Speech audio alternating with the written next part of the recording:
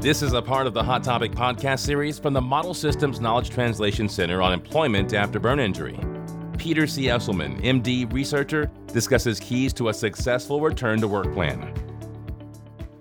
I think the key things that contribute to a successful return to work plan are, number one, communication with the employer. That early communication with the employer, and if there is a supportive employer. You have patients that have been at the same place for years, and the employer just wants to do anything they can to get them back. They've been a good employee, they want them back, they'll hold the job, they'll do accommodations and do that. And even some employers, even if somebody's only been there a year or two, it's just the culture of the workplace that the employer is going to step up and do what they can with that.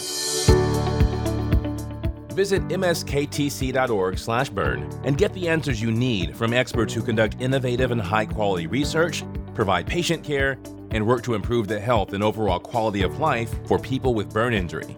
That's msktc.org/burn.